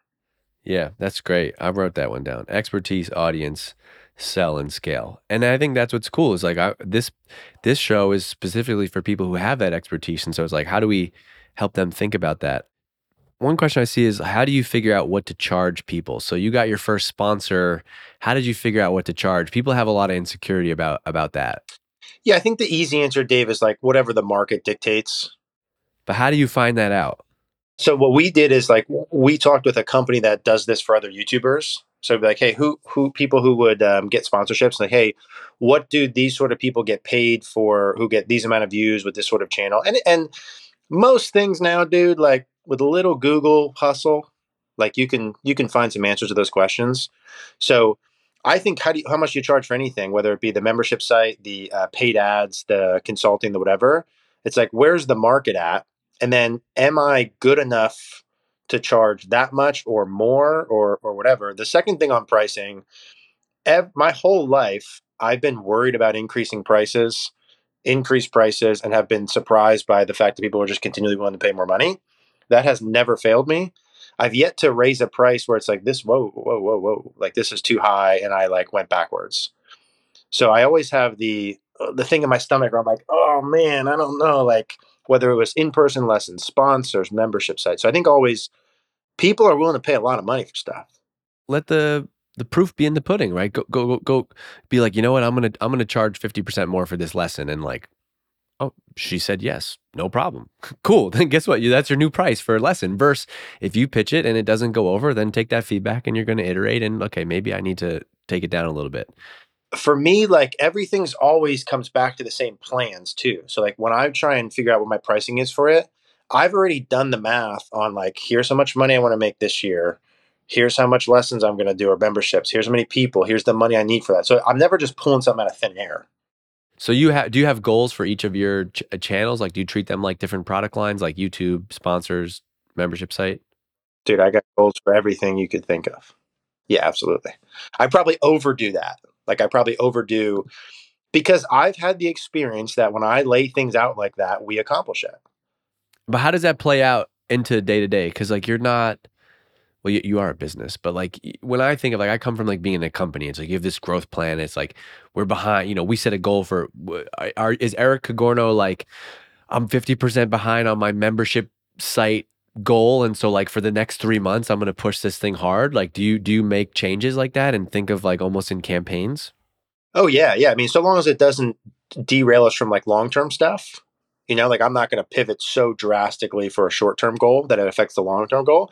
But like that's what I mean too, where it's like my short-term goals are always tied to long-term goals. So I'm not like, here's how much money I need to make this year, and then that's my whole plan. It's like that's part of a 10-year plan that gets me this amount of money that leads to XYZ. So yeah, dude, for sure. And there'll be times where I put a goal in there and we smash it quick. And I'm like, okay, you gotta, you know how that works. You know, then I gotta, okay, reconfigure this. I'm not gonna do anything that's outside of like our core values and like what we're looking to do type of thing. Right. Yeah. If you're YouTube, like, because it just has diminishing returns. Like you can't rob from the quality and the brand that you've built to like pay this arbitrary goal of growing membership site sales. So I have a couple of selfish follow-ups I'm going to ask you at the end of this, but I want to just as much as you can share that you're comfortable with, like where do you go? Where do you go now? You got 3 or 4 revenue streams under Eric Cogorno brand. You have a nice audience in a niche. You could just do this forever and put the money in the bank and live a super happy and flexible life. Where are you going to go from here? Yeah, it's funny, Dave. Because we've spoken about, like, I'm sort of at an interesting pivot point. I watch some of these guys on YouTube, and a lot of the messaging that I see is like, I could make this amount of money and then just like chill and relax, but I can't do that because I'm not geared that way. Like, I'm not that kind of guy. I am that kind of guy. Yeah, I'm like, I could do that, definitely. Yeah. So like, I don't need to be like, okay, I'm going to build this $1 billion. There's so much stuff out there that's like build $1 billion thing. That's like in vogue now.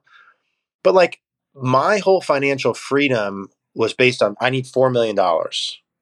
Like, I reversed my math to get to, like, I need 4 million. That invested gives me 20 grand a month after taxes. Like, that's what I need to live my dream life. What is that? 10% S&P 10% compounding? Yeah, I was like, dude, if I make 8%, I pay a passive tax amount, yada yada. So I think this is important, and it answers some of the questions, like, what am I going to do next? This whole golf thing we're doing was built around me creating dream life with financial freedom. That is the end goal. The goal wasn't become the best coach in the world, do this, do this, do this. It was dream life with financial freedom. How I got there, how I want to get there, the vehicle is the golf. The vehicle is all this other stuff.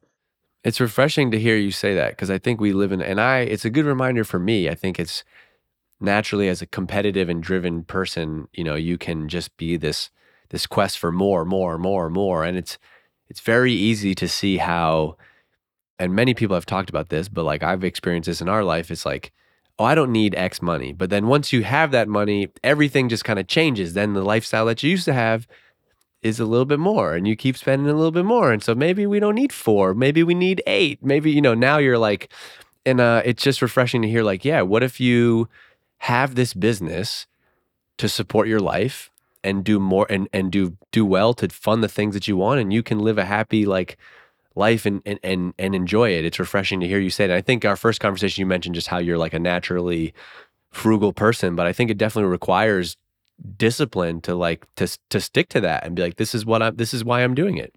Yeah, see, this is the stuff that I like. This is like what is passionate for me. And I think, to your point, we confuse more with better. Like, I want to get better, but I don't need more to get better and grow and feel better and all that sort of stuff. I want to become better at everything across the board, but I don't need more stuff. And I don't think that's the same for everyone. That's for me. Like, I can be like, my life now where we live and like being able to go to the beach and have complete freedom. Like, I couldn't possibly imagine it being any better. Now, listen, would I mind driving a Ferrari to the gym in the mornings when I go? I'd take a Ferrari. But I don't need the Ferrari to like get the juice of the day. You know what I'm saying? Like, I need the beach. I need the freedom. I need the XYZ. So this is all related to your question of like, where do you go next? Because all of this in my mind is playing into this. Now, I'll be honest. When I did that math, and this is like what I like to do, is like, write down on a list, if you could picture your dream life in 10 years, all the things you'd want. I did that. And then how much does all that cost? I did that. And then you back in the math of like, what's the nut that you would invest to get you that amount of money? I did that. So all my dream life stuff would cost 20 grand a month. I need 4 million invested to get to that number. Now, at that point, my dream life was like, I had 3 houses in different places. I had country club memberships. I had Porsche 911s. I had a slew of things that I discovered for me I don't need. So my dream life really is like 7 or 8 grand a month. Wait, hold on. Did you had those things, or on your list you had those things? I had them on my list. Like, that doesn't seem on brand. You got 5 country club memberships, a 911 to the gym. So when I created my list, that was what was on it that I thought like were the things that I wanted. And maybe I will get those things at some point in time. Who knows? I think the point for me now is like, I don't need it. It's not required. It's not necessary. And so, yeah, I'm doing all this stuff to get to the point where I can live however I want forever. Right? That's the objective. So I realized for me, I don't really need 4 million. Like, to get to 7 or 8 grand a month. Now you're talking like I'm cutting that more in half. So then I'm like, all right, 2 million probably gets the job done. All right, like 1.7 million probably gets the job done. So with me not spending so much, no, we're talking 6 or 7 grand a month I spend. So I don't live off of two, like I still spend money. It's expensive to live in South Florida. But within that, now I'm like, okay, I kind of have got to the point where we create enough money where it funds like the stuff that I need. So I'm no longer interested in like, I would over the past 5 years do something so that we would make more money. So I would get closer to not having to worry about money. Now I don't really feel the need, or nor am I motivated by increasing our monthly recurring revenue and doing anything it takes to do that, because the value of that money for me beyond my numbers is small outside of just helping people. And in most cases, there's going to be some type of trade-off. I mean, maybe this is why you mentioned like real estate is interesting, obviously, because that's something where you can invest and it can grow. But like, yeah, there's also time. Like you could make X more, but you'd have to do Y work and spend the time on it. And it's just, it's why I've been and having a great time talking to you the last 2 weeks because, I think you're making a bunch of money. It's not like this is some guy who's, like you've built a great business and it's on these amazing, this is what I'm so passionate about. It's on these channels where you have recurring revenue. YouTube is going to be recurring revenue for you. Obviously you have to contribute to it.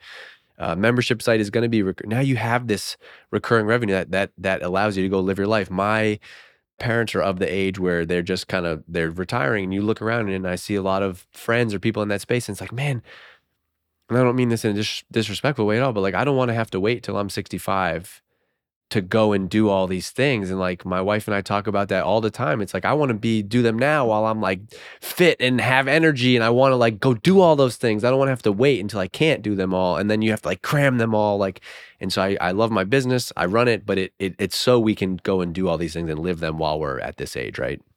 That's the whole, dude. That's my whole thesis. That's like, you want to talk about what I'm going to do next. That's what I'm going to do next. Is I'm going to shift. I'm going to shift into talking, helping people do what you just mentioned. Like that.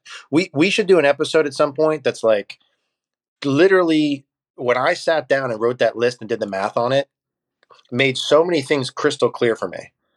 Hey, should you do a membership site or not? What does the price need to be? How many members need to be? How many videos? All that stuff, math to me comes second after the plan. It does not come first. It comes second after the plan stuff. We should do an episode of that, of like just an exercise of going through that list and doing what that is. So now for me here's the short answer to your question 15 minutes later. Now that I don't need to do things for the sake of money, I can do things for the sake of impact, which for me is like my fourth pillar of what's important to me. And impact to me comes from helping people do what we just talked about. Meaning me helping you hit the ball better feels like this to me. It's good, right? But me helping someone create what you just said feels like this to me. As the guy who wants to hit the ball better, I would actually, for me, I'd flip those. Okay, let me wrap up. I'm sure we'll do another one at some point. This is great. This is a selfish question. You made me think. I'm like, I've always been a podcast guy. I'm going to do the show as a podcast. Is it worth thinking about how this would play on YouTube, and should I have a YouTube channel? 100%. Now I have to look at it more specifically to give good answers here, but I think you would do like I'll give you what I'm going to do. Like I'm going to do something similar to this. There'll be a longer form podcast. 8 to 12 minute talking face videos still play well on YouTube. Brendan Bouchard would be an example to look at. Yeah, no, I've seen that. Yeah, I've seen that. Got it. So like, have the podcast might be an hour. Don't just take the same thing and put it on the YouTube channel. But there's some really good clips from this for like, take 2 or 3 of those, or 2 of those, and make them into 8 to 12 minute like dedicated YouTube edited clips. Film them separately.